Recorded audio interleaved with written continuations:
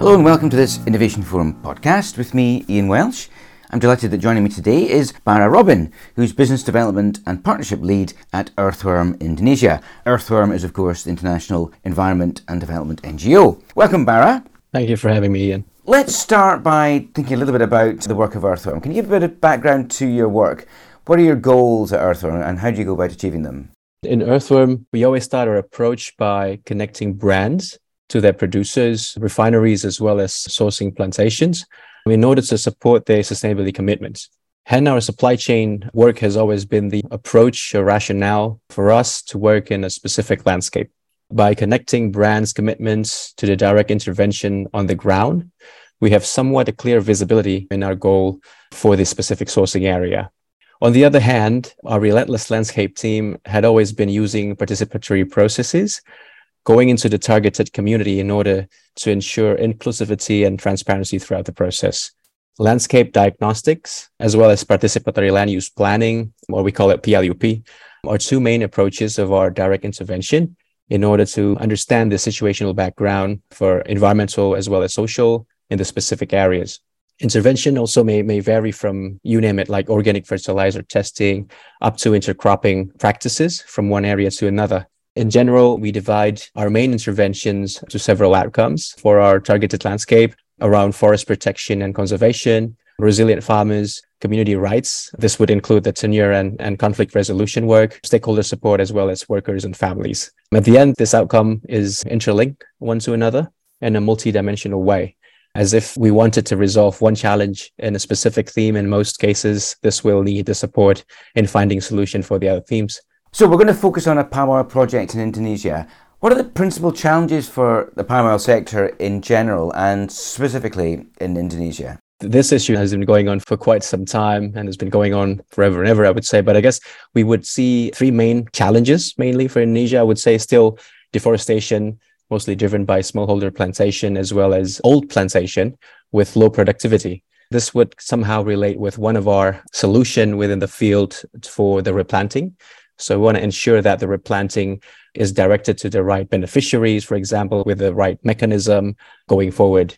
The second would be still around tenurial issues. So we see illegal activities going on here and there, even between communities and concession, as well as government owned. So this kind of relates to Earthworm's grievance mechanism policies as we established. This usually escalated into conflict. That's why we have one of these sets of activities of the conflict resolution.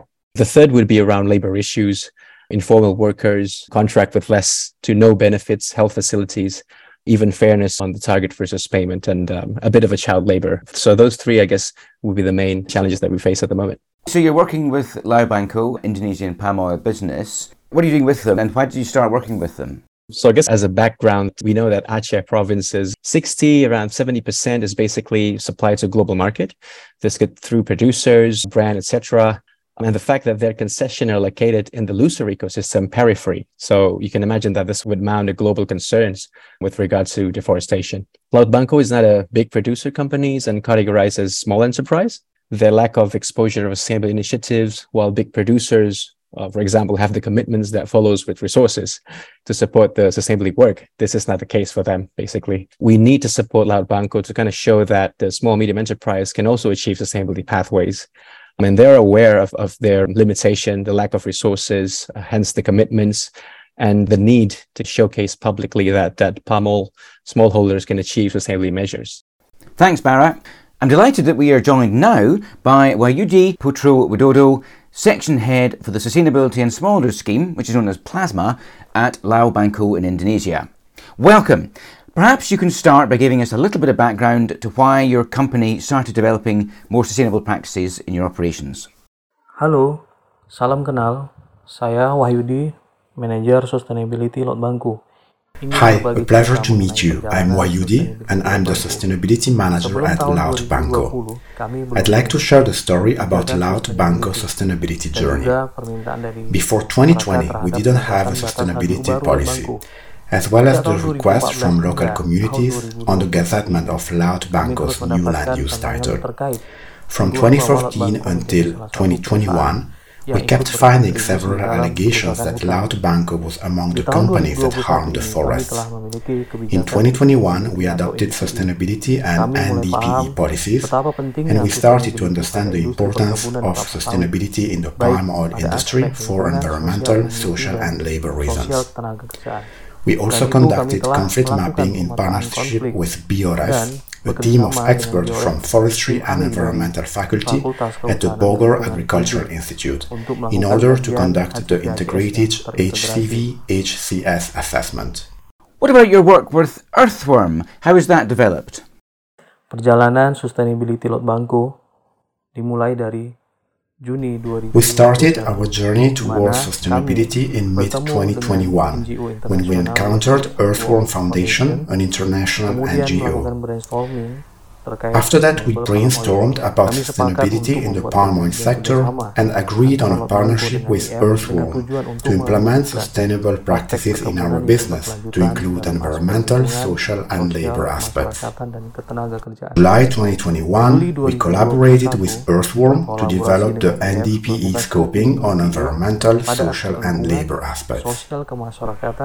For NDPE, we first catch up with sustainability aspects by developing its standard operation procedures.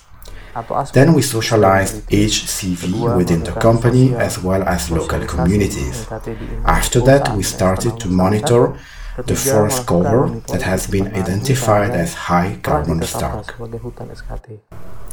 After that, we set up information board to socialize on the designed HCV, as well as restriction for people below 18 years to enter the area, the importance of HSE, and also grievance mechanism. In August 2021, together with Earthworm, we carried out a verification exercise on the grievance mechanism follow-ups that resulted in a report in which we involved the Global South Semestra factory team. In September 2021, we established Laut Banco Sustainability Team that includes environmental head, social head, as well as labor head. We also implemented a dashboard, as well as joined several training sessions to build internal capacity about HCV, HCS identification, labor, FPIC, and conflict resolution. In October 2021, we gradually implemented all sustainability requirements. We have set our improvement plan in collaboration with Earthworm. In November 2021, we teamed with BRF from Bogor Agricultural Institute to conduct HCV-HCS assessment alignment to HCV-RN standards, including HCV-HCS area identification within Laut Banco's concession and its surroundings. From December 2021 to last April, BRF from Bogor Agricultural Institute carried out a public consultation on their HCV-HCS assessment. They also carried out a social impact study and held a conflict mapping in Laut Banco's concession. From May 2022 until now, the report on HCV-HCS has been submitted to HCV-RN for the first review. Multi-stakeholders collaboration to solve conflicts has been also conducted. We also implement monitoring in the HCV-HCS area. So, what's next? At Laut Banco, we continue to make an effort to make the requirements until we get the ISPO certification. We are strongly committed to be sustainable palm oil plantation and to be environmentally friendly. And this was the story on our transformation and journey towards sustainability. Thank you. Bara, back with you. What are, for you, the big achievements of the project? Not a self-declaration of achievement, but I guess this is something that small steps that we achieve together in collaboration with them. Laut Banco has committing to protect 475 hectares of conservation areas identified within their concession. And in the late 2021, Rainforest Action Network named Laut Banco as one of the companies that had shown the most notable progress in ending forest clearance. In addition, after completing an HCS and HCV assessment in Q2 2022, Laut Banco designated a conservation area in total of 690 hectares, total of go and no-go area. and has planned to restore further 1,462 area, both inside and outside its concession. In addition, the company developed a plasma scheme and set aside around 740 hectares for 8 farmers cooperative as part of the conflict resolution work plan, as we call it RKPK in Indonesia. Earthworm also facilitated the implementation of the plasma scheme, engaging the National Land Agency, BPN, to legalize the plasma plots already agreed with these 488 farmers, covering a total plantation of 500 hectares. From a community rights perspective, Earthworm provided support to conduct conflict resolution processes as part of Laut Bangko's engagement with local communities. The scope included a disputed area of 460 hectares claimed by 52 local communities within one division of PT Laut Bangko's concessions. A joint team of Laut Bangko, the National Land Agency, village government community representative, and also Earthworm conducted a ground verification exercise of the concession's boundaries. This ground verification process provided the foundation for Laut Bangko to draft 23 conflict resolution work plans, so RKPK basically. And the recent updates, the Laut Bangko has established an MOU with SMK 1 Sultan Daulat, which is a vocational school in Sultan Daulat sub-district, to support their curriculum alignment to develop an industry-relevant curriculum for their graduates, basically, Ian. And from Earthworm's perspective then, what have been the principal challenges in the project and how have you overcome them? I guess it would be Laut Bangko have limited to no resources to support the sustainability target. This itself is a huge challenge when you talk about small, medium enterprise for palm oil. When they started the sustainability journey, they have been cut down from buyers as a result of the deforestation issues, the public push and drive. So their challenges would be on how to keep the business running while embark on the sustainability journey. One of the solutions is to publicly commit to NDP commitments and embark actually on the sustainability journey. As we partner with them, we try to mobilize our producer members to support the journey so they could really support the transformation process, as well as to submit the HEVRN report so then to be reviewed in order to support the commitments. You mentioned the challenge around keeping the business running whilst going on the journey. I guess ultimately they have to develop a more sustainable approach to keep their business running because their customers are requiring this of them. So it's a necessity, not a nice to have. So what's next for the project then, Bharat? I guess in the shorter term, we would keep aiming, we keep aiming for the persistent issues, which is quite of a long-term conflict resolution. As mentioned before, they have quite multilateral conflict resolution with the government, with the community. So I guess we keep on supporting on that particular issues. And from the HEV point of view, I guess we will keep supporting Laut Bangko to conduct remediation action plan for conservation. So basically compensation for their forest loss, Ian. Going back to what we talked about earlier then, in terms of the challenges for the broader palm oil sector, what have you learnt from this project with Laut Bangko? To what extent do you think that the issues addressed by the project reflect the overall palm oil sector challenges? Well, I guess the spirit would be walking bits by bits, Ian, in this case. So in the spirit of sustainability, this would kind of provide the proof of concept, we hope, of replication on others to follow, basically, encourage others to replicate, as well as to prove limitation and challenges can somewhat be overcome through collaboration and long-term partnership. And to solve these issues, I guess we just have to be courage enough to be grounded and to be centered on the issues. That's why most of our Earthworm workers and supporters are based in the field together with them, face the challenge on a daily basis. That would be one of the agenda going forward. What are the key components that need to be in place to allow project impacts to scale? You talked about proof of concept. How do you get beyond that and move towards project implementation and then project scale? Grounded is one of the keywords that we hold best. We try to build local capacity, basically, Ian, working closely with the local stakeholders as much as possible, not only to ensure inclusivity within the process, but also the transfers of knowledge, to transfer capacity for them.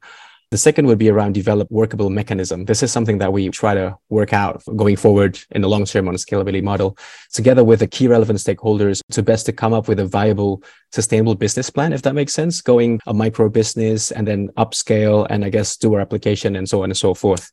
The last thing would be to, and importantly, to institutionalize this mechanism within local institution. I guess this would kind of hold like several periodic multi-stakeholder meetings and discussion over time. Thinking of Earthworm's work going forward then, what are you going to be doing more of in the future in the palm oil sector?